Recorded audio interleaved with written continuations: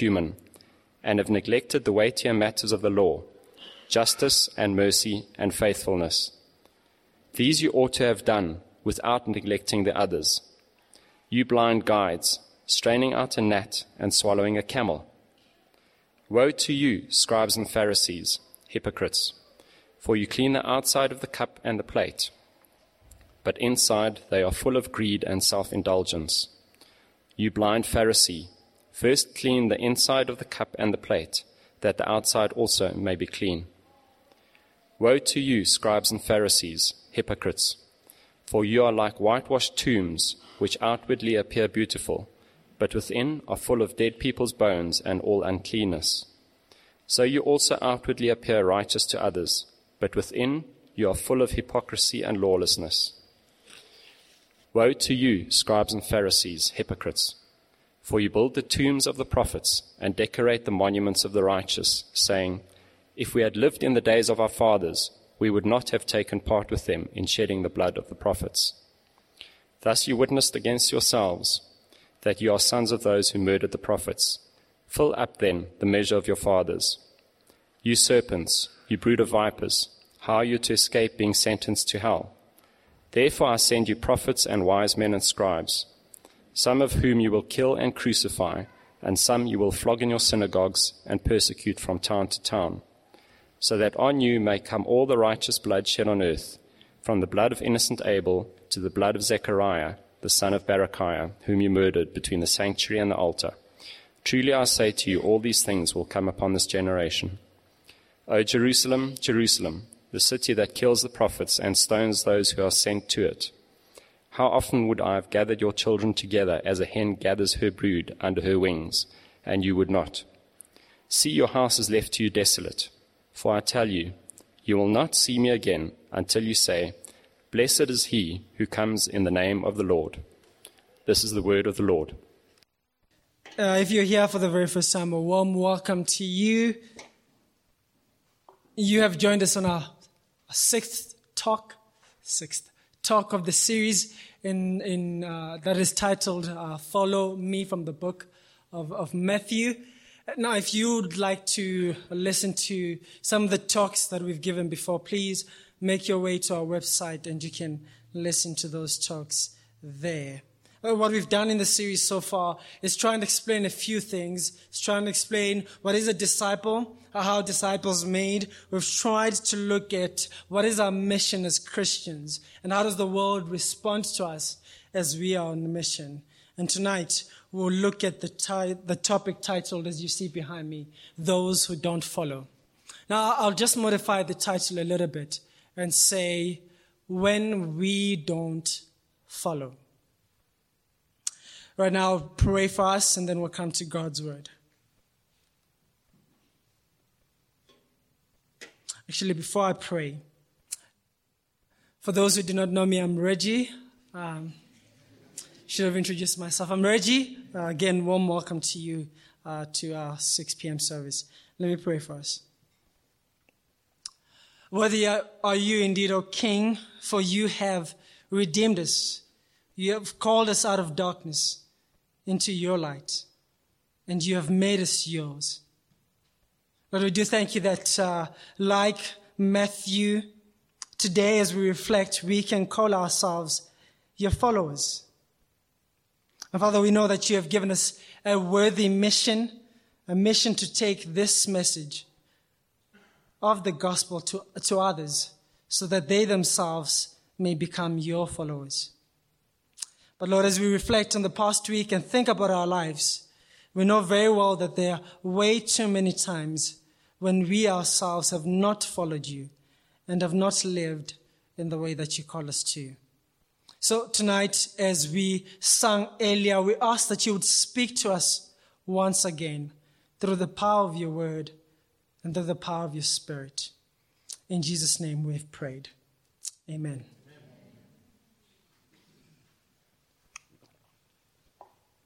If I was to ask you a question tonight, if I was to ask you this question, what are the reasons the people in your network, your friends, your family, what are the reasons why they don't want to come to church?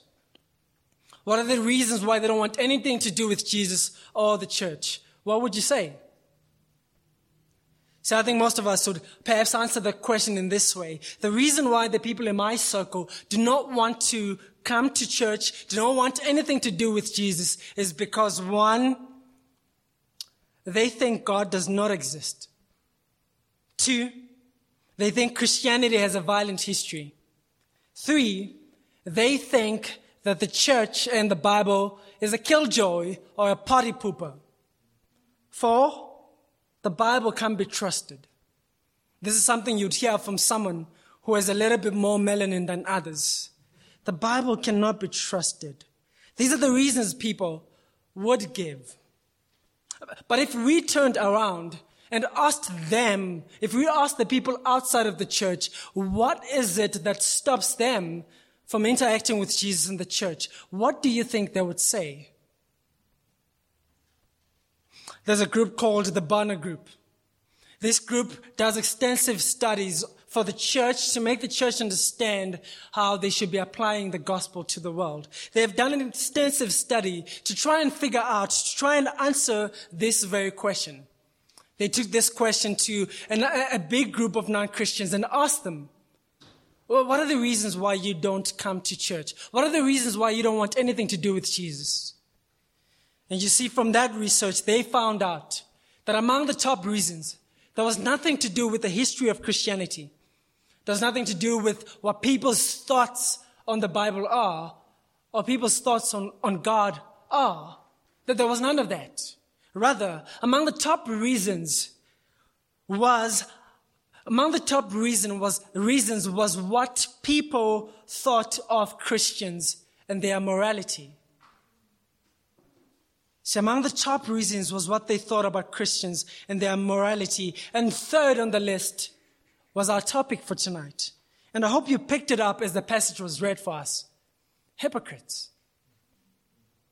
Third on the reason is because they think Christians are moral hypocrites. And so to answer the opening question, why do the people in your network and my network don't come to church or don't want anything to do with Jesus? You and I are the biggest hurdle to people embracing Jesus. You and I are the biggest reason why, among the biggest reasons why people don't want to interact with Jesus. Now, perhaps you have heard in a conversation with colleagues around lunchtime at work, or perhaps around a braai with friends. You have heard someone saying this. The reason why I won't come to church, or I don't want to go to church, is because the church is full of hypocrites. The church is full of hypocrites. And perhaps what you have heard is someone else in the audience answering and saying this. Hey, if you don't come to hey, let me just find my way in the script. If that's the reason why you don't come to church, well, don't let that stop you from coming. I'm sure we have room for one more. Now, you see, that scenario right there is often told as a joke. It's told as a joke, as almost to underplay or to dismiss our consistent inconsistencies as followers of Jesus. To underplay that the fact that you and I often don't act like this Jesus who has called us. But instead of admitting that you and I often have times where we don't act like Jesus, what we often say is, hey, if you come to church, you're not coming to church for us. You're coming to church for Jesus. And it sounds like something good to say. That sounds like something good to say, but that is something that is really unhelpful. It is unhelpful because like Judas last week, like Judas in the passage that we saw last week, you and I often don't realize the ugliness of hypocrisy and the damage that it causes.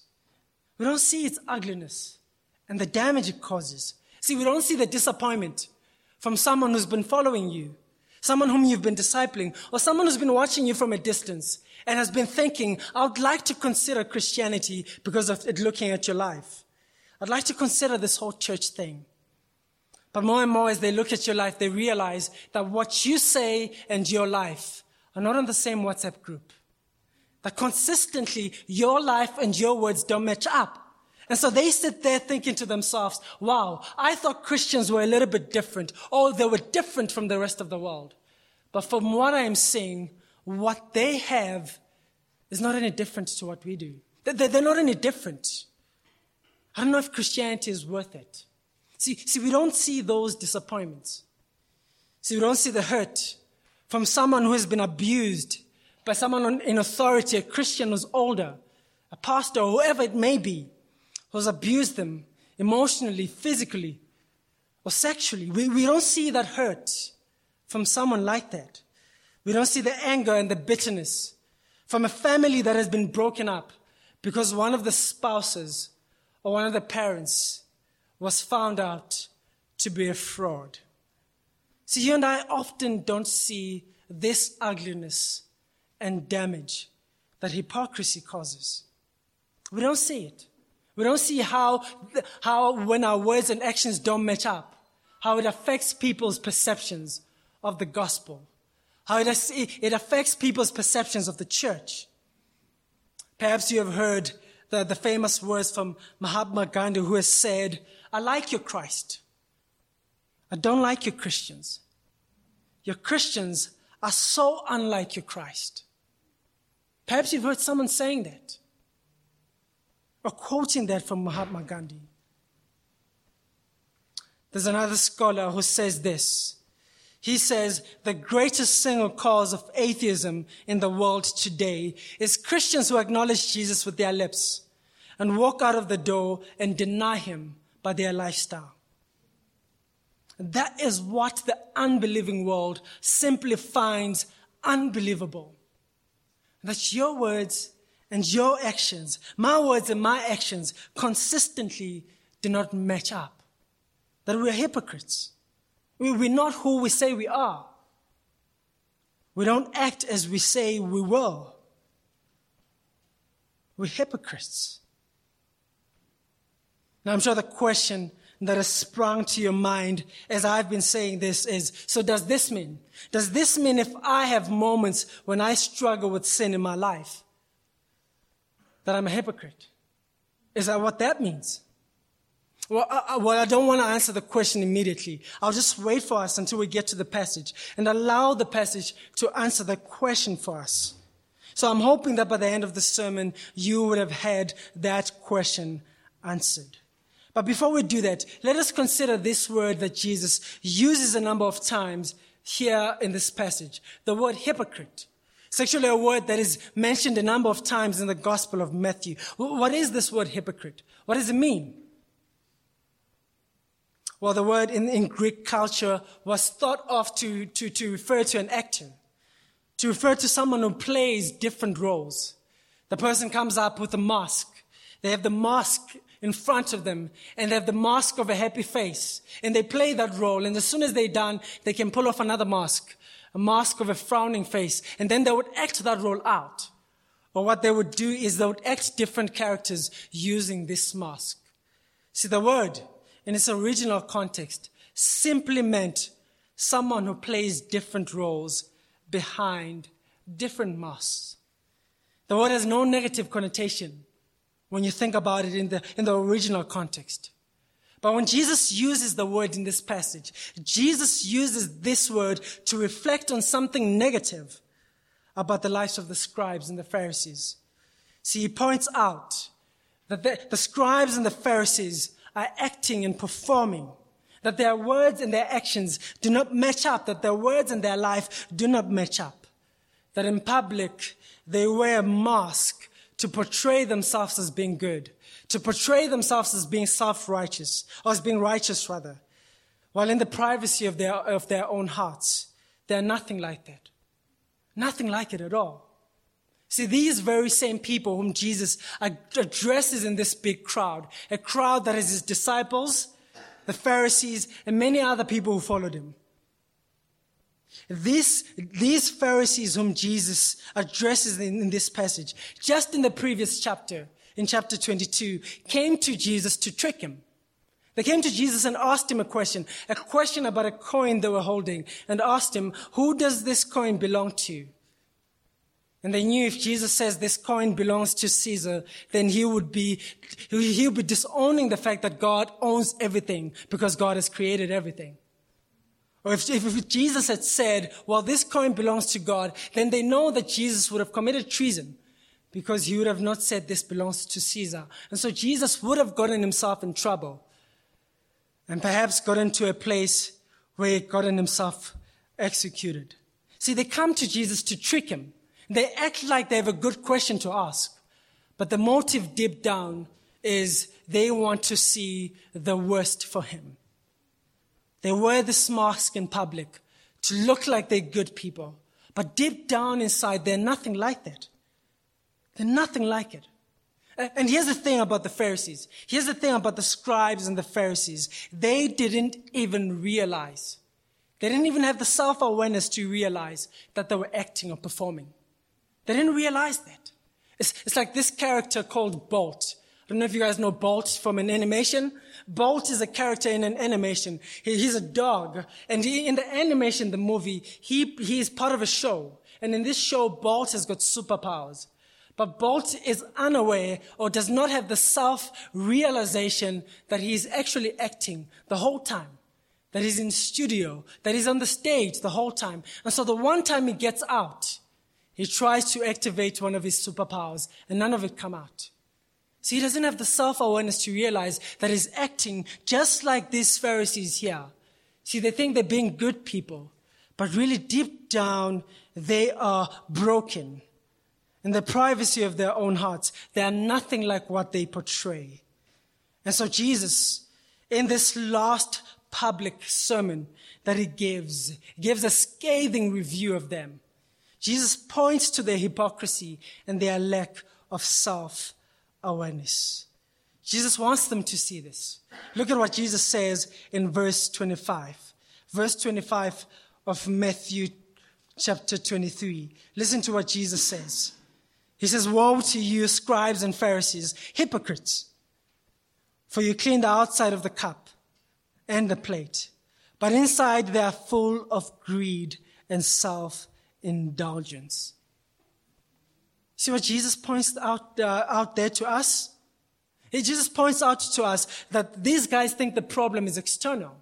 That they think the problem is what is outside. And so what they do is try to modify these external behaviors and not realize that the problem is inside. The problem is their own hearts. Their hearts are dirty and filthy. Their hearts have been turned away from God.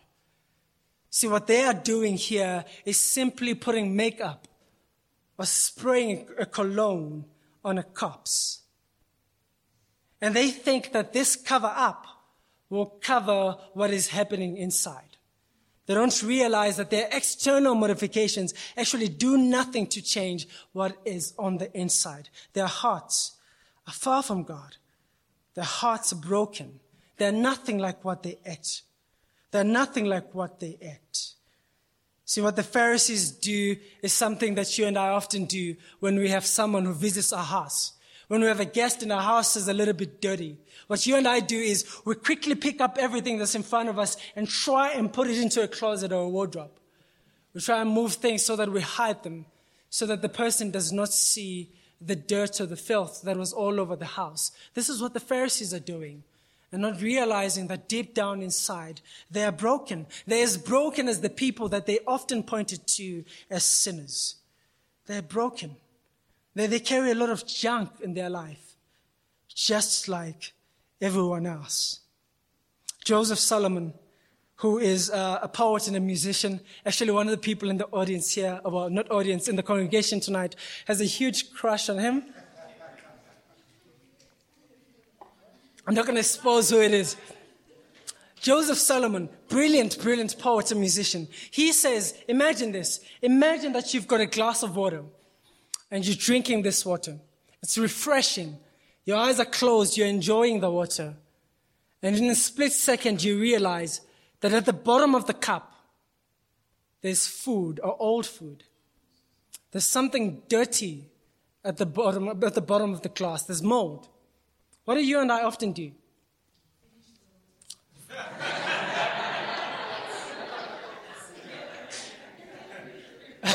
Finish the order. I would have never expected that response. But I think for most people, they'll probably spit and try and gag and try and rinse their mouth. See, that kind of response that you and I have to that kind of filth, to that kind of ugliness, is the kind that Jesus is calling us to as we look at hypocrisy. Hypocrisy in our own lives and hypocrisy in the church. This is the kind of reaction that you and I should immediately have. See, as you read through the passage, and as it was read to us, I hope you heard that Jesus does not leave us to wonder what he thinks about hypocrisy. It's quite clear as you read through the passage, and as the passage was read to us, it's quite clear what Jesus thinks of hypocrisy. Listen to some of the words or the names that he called the scribes and the Pharisees. Verse 16, he calls them blind guides. In verse 17, he calls them blind fools and calls them the same thing in verse 24. He says blind fools. In verse 19, he says blind men. In verse 27, he says whitewashed tombs. And in verse 33, he calls them serpents, snakes, and vipers. See, those are not the kind of words you use for someone you like or someone whom you're happy with. Those are not the kind of words you use for someone who looks good or who's living a good life. Those are not the kind of words you use. See, we're not left to wonder here what Jesus thinks of hypocrisy. That's what he calls them. He says whitewashed tombs. And then thereafter, Jesus says to them over and again, and I hope you saw in the passage, he says, woe to you. Or as other passages put it, or other Bible translations, how terrible for you. How terrible for you when the judgment of God is revealed on you now and in the future, that you have been hypocrites.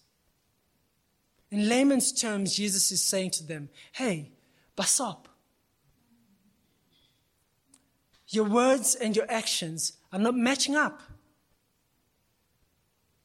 See, it's not hard to see in this passage that Jesus despises hypocrisy. He despises hypocrisy, which is why he clashed often with the scribes and the Pharisees. See, in verse 12, we see what the problem of the scribes and Pharisees is. Their problem is that they've exalted themselves to a position where they see themselves as the God over their own lives. And not just as the God over their own lives, but as God over the lives of those whom they are teaching, God's people whom they are leading. See, how they were acting is contrary or the opposite of what marks the people of God. If you read the Sermon on the Mount from Matthew chapter 5 to Matthew chapter 7, you will hear in the Beatitudes that Jesus says, these are the marks of the people who are part of the kingdom of God. They are marked by humility. He says, blessed are the meek. Blessed are those who are meek.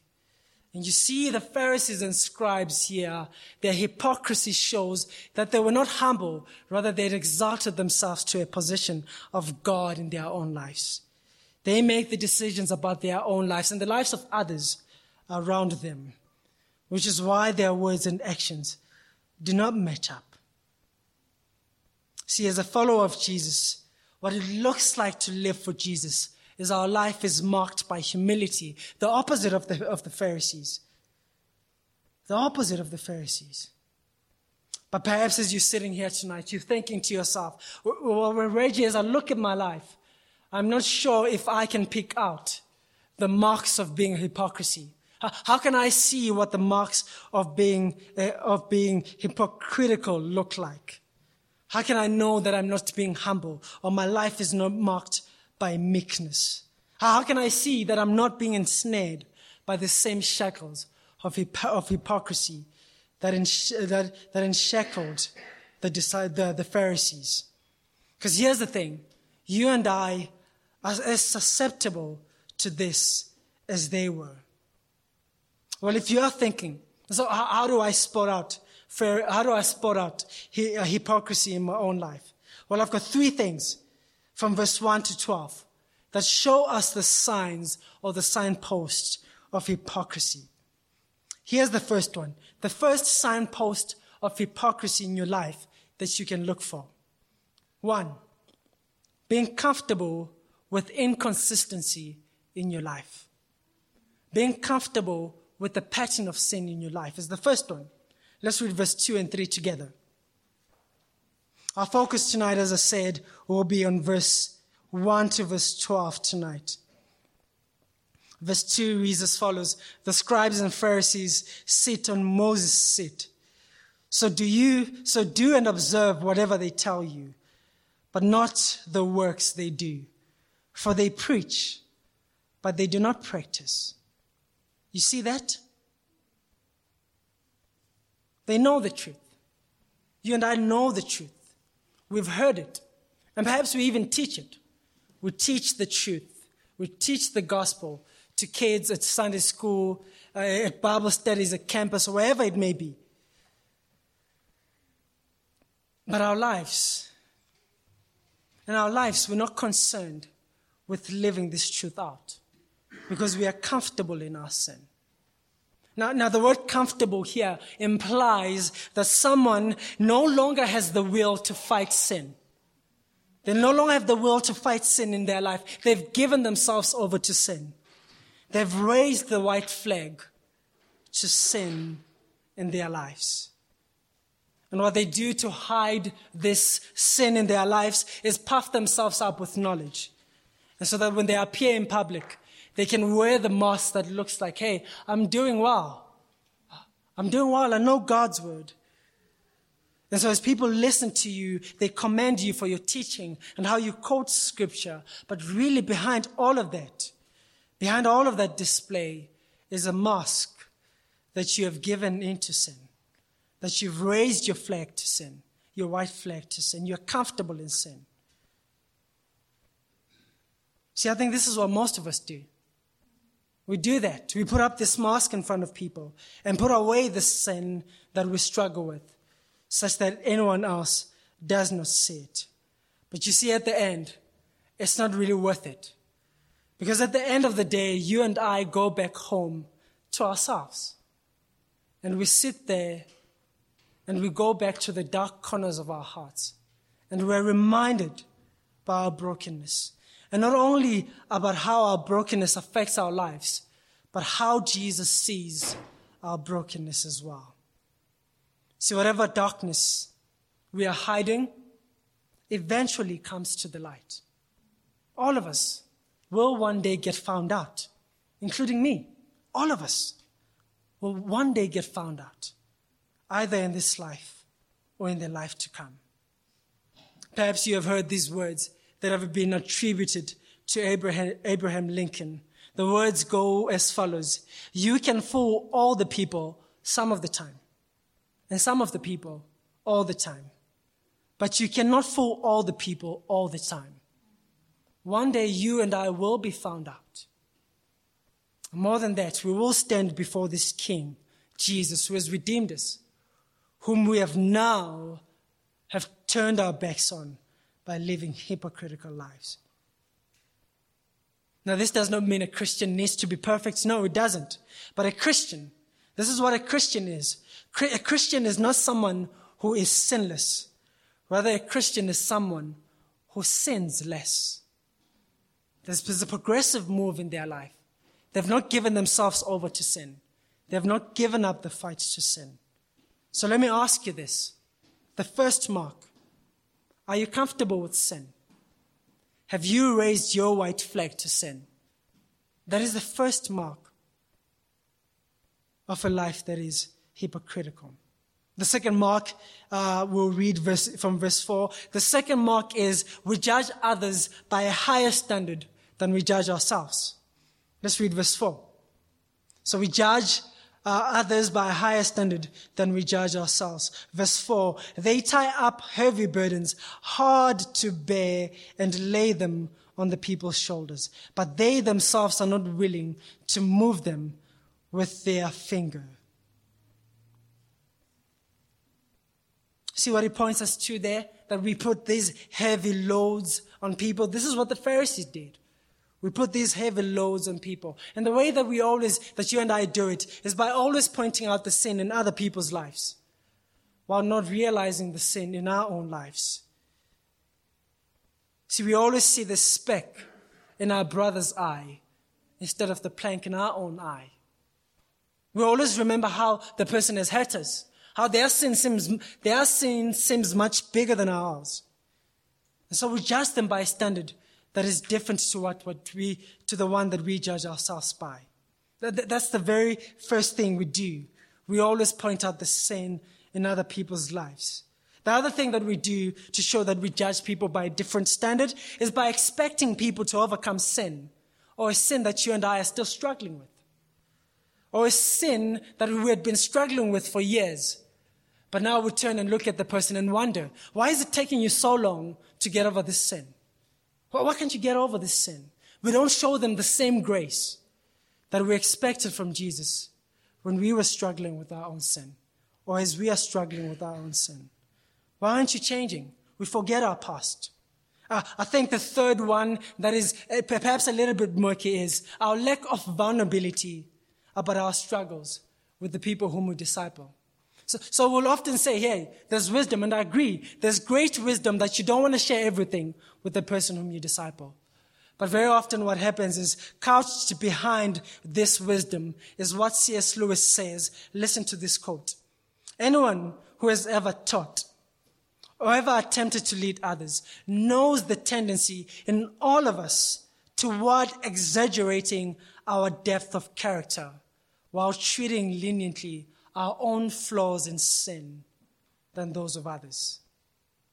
See, we consciously or subconsciously put forward a better image of ourselves than what exists.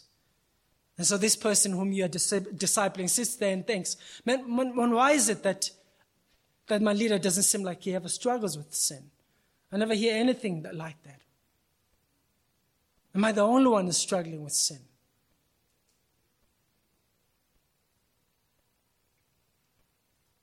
So those are the first two things. One, we are comfortable with sin. Two, we judge others by a different standard. Here's the third thing. We serve or do good in order to be recognized or praised. Verse 5-7. Let's read it together. We do good or we serve in order to be recognized or praised. Verse 5-7. They do all their deeds to be seen by others. For they make phylacteries broad, and their frings along, and they love the places of honor. And they love the places of honor at the feast. Let me read it again from verse 5. They do all the deeds to be seen by others, for they make their phylacteries broad and their frings long, and they love the place of honor at feasts, and the best seats in the synagogues, and greetings in the marketplace, and being called rabbi by others. That's what he points out there. So they do good in order to be noticed, in order to be praised. And I think you and I often do that as well. And here's the measure to see it. Here's the measure to see whether you and I do this, as the Pharisees do. Let me pose this question to you. How do you feel when someone gets praised for the same job that you did, that you perhaps did better, whether at work or in the church? How do you feel at that moment? I think more often than not, most of us look at that and think, why aren't I receiving the praise? Because we are doing that in order to be praised. Here's the other one.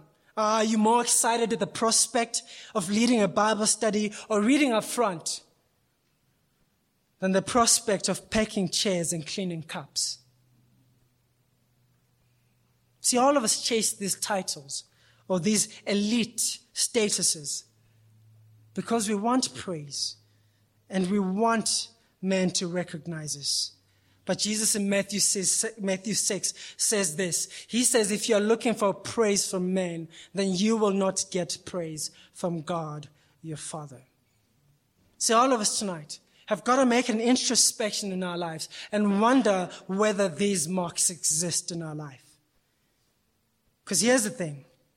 The world can see when you and I act like what we are not. The world can see when we say one thing but act differently. And you see, that very thing hampers the gospel. It hampers our witness.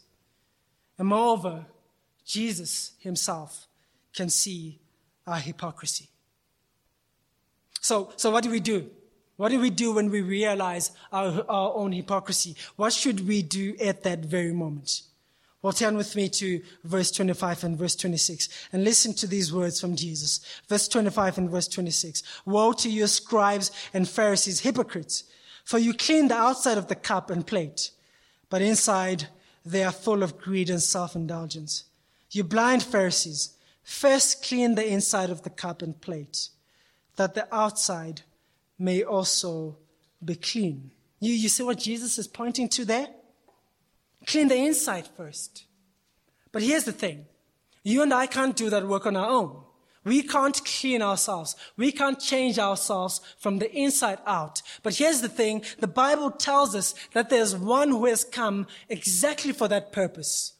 That those who turn to him and say, Jesus, I actually don't have it all together. My life is not all together, Jesus. Those who turn to him, Jesus then changes from the inside out. That's why he came. And listen to this quote from one commentator. He says this: change from the inside out involves a steadfast gaze upon our Lord that is life-changing because it reflects a deep turning from a commitment to self-sufficiency. See, without repentance, a look at Christ provides only an illusion of comfort. It only provides an illusion of comfort. And so you and I tonight need to turn to Jesus and say, in my heart and in my soul, Lord, I give you control. Consume me from the inside out. Change me so that I'm able to live for you. And perhaps for some of us tonight, we need to repent. We need to turn from our ways for the very first time. Perhaps we need to turn to Jesus and say, I've not lived my life the way that you call me to. And so I'm turning to you. But perhaps for some of us tonight, we need to come back to Jesus and realize that the Bible actually calls us to a life of continual repentance. A life when we're always turning back to Jesus and saying, Jesus, I don't want to be comfortable with my sin. What I desire is to be used by you. What I desire is to change. What I desire is to live a life that is marked by humility. And you see, as I said, Jesus is willing to change and forgive all who turn to him in this way. This is the other thing we could do. Let's look at verse 12 to verse 8, to verse 12. So the first thing is we turn to Jesus when we have realized that we are hypocrites or that we're not living as he calls us to. We turn to him and ask him to change us from the inside out. The second thing is to realize what he points out in verse 8 to verse 12. Listen to verse 8. He says, but you. I hope you see the change in language there. Previously he said they, but now he says here, but you are not to be called rabbi, for you have one teacher, and you are all brothers and sisters. And call no man on earth your father, for you have one Father who is in heaven. Neither be called instructors, for you have one instructor, the Christ. The greatest among you shall be your servant. Whoever exalts himself will be humbled, and whoever humbles himself will be exalted. You see what Jesus points us to, the shift in the language there, what he points us to is actually as brothers and sisters in Christ, we're equal. Whether one is a teacher or not, we are all equal. We're all equal. There's no one who's superior. There's no one who has the right to stand in judgment over someone else and say, you are struggling with this sin and that sin. There's no one who's got the right to do that. All of us are equal. No one is superior. And so none of us should be seeking titles because all of us are equal. None of us should be seeking praise because in front of Jesus, all of us are equal. We should not be looking down on others. And you see, that then leads us to what he then points out in verse 11, that our life will then be marked by humility. Humility because we realize the disgusting areas in our lives. We realize the areas when we have been hypocrites. We realize the areas of ugliness in our lives and decide to turn to him to lead us, and decide to turn to him and serve in the areas that he calls us to in the church, even in the areas that we think are minor. Because we know, as it says there, true greatness is found in serving others. See, the church is marked by this. The church is marked by this humility. And the world, as it looks out, the world looks out for a community like this.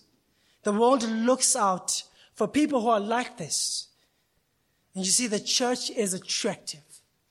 But the church, when it lives as Jesus calls them to, can be very attractive because the world desires a community like this. So I plead with us tonight. May we no longer be hindrances to the gospel work. May we all decide, Jesus, I'm not going to exalt myself. Rather, I'll humble myself. Because I know in humbling myself, you will exalt me.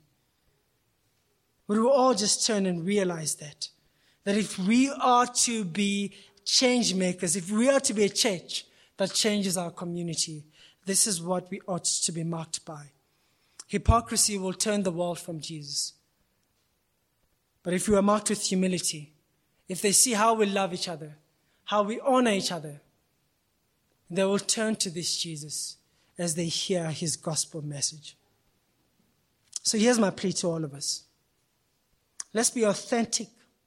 Let's live authentic lives and go out there with this gospel message to make followers who make followers. Let me pray for us.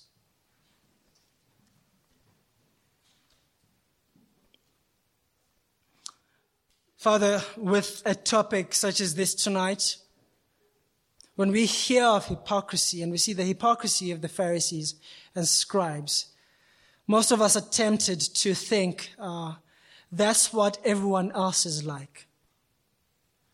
But if we were to do a deep introspection in our lives, we would realize that in so many areas of our lives, we are not so different to the Pharisees. We have found comfort in sin. We have sought for the praise of men in our service. And Father, we have judged others by a different standard than what we judge ourselves with. Lord, would you help us to see how this self-exaltation is unlike your gospel? And would you help us to see how it hampers the gospel going into the world? Would you help us to turn to you with humility and ask that you transform us from the inside out so that we may indeed be change makers in the world as we make disciples who make disciples. In Jesus' name we pray. Amen.